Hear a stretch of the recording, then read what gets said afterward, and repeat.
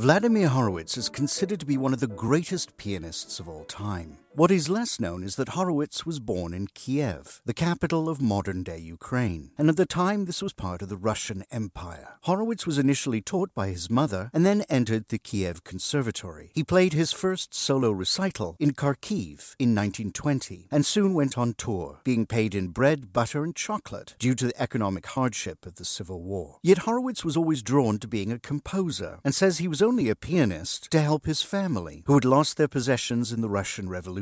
Eventually, Horowitz left for the West, never intending to return. However, in 1986, Horowitz returned to the Soviet Union, giving recitals in Moscow and Leningrad. These concerts were seen as events of political as well as musical significance. Today, Ukrainian artists and musicians are acutely aware of the once domineering Russian Empire, especially now as they face Vladimir Putin as he tries to turn back history.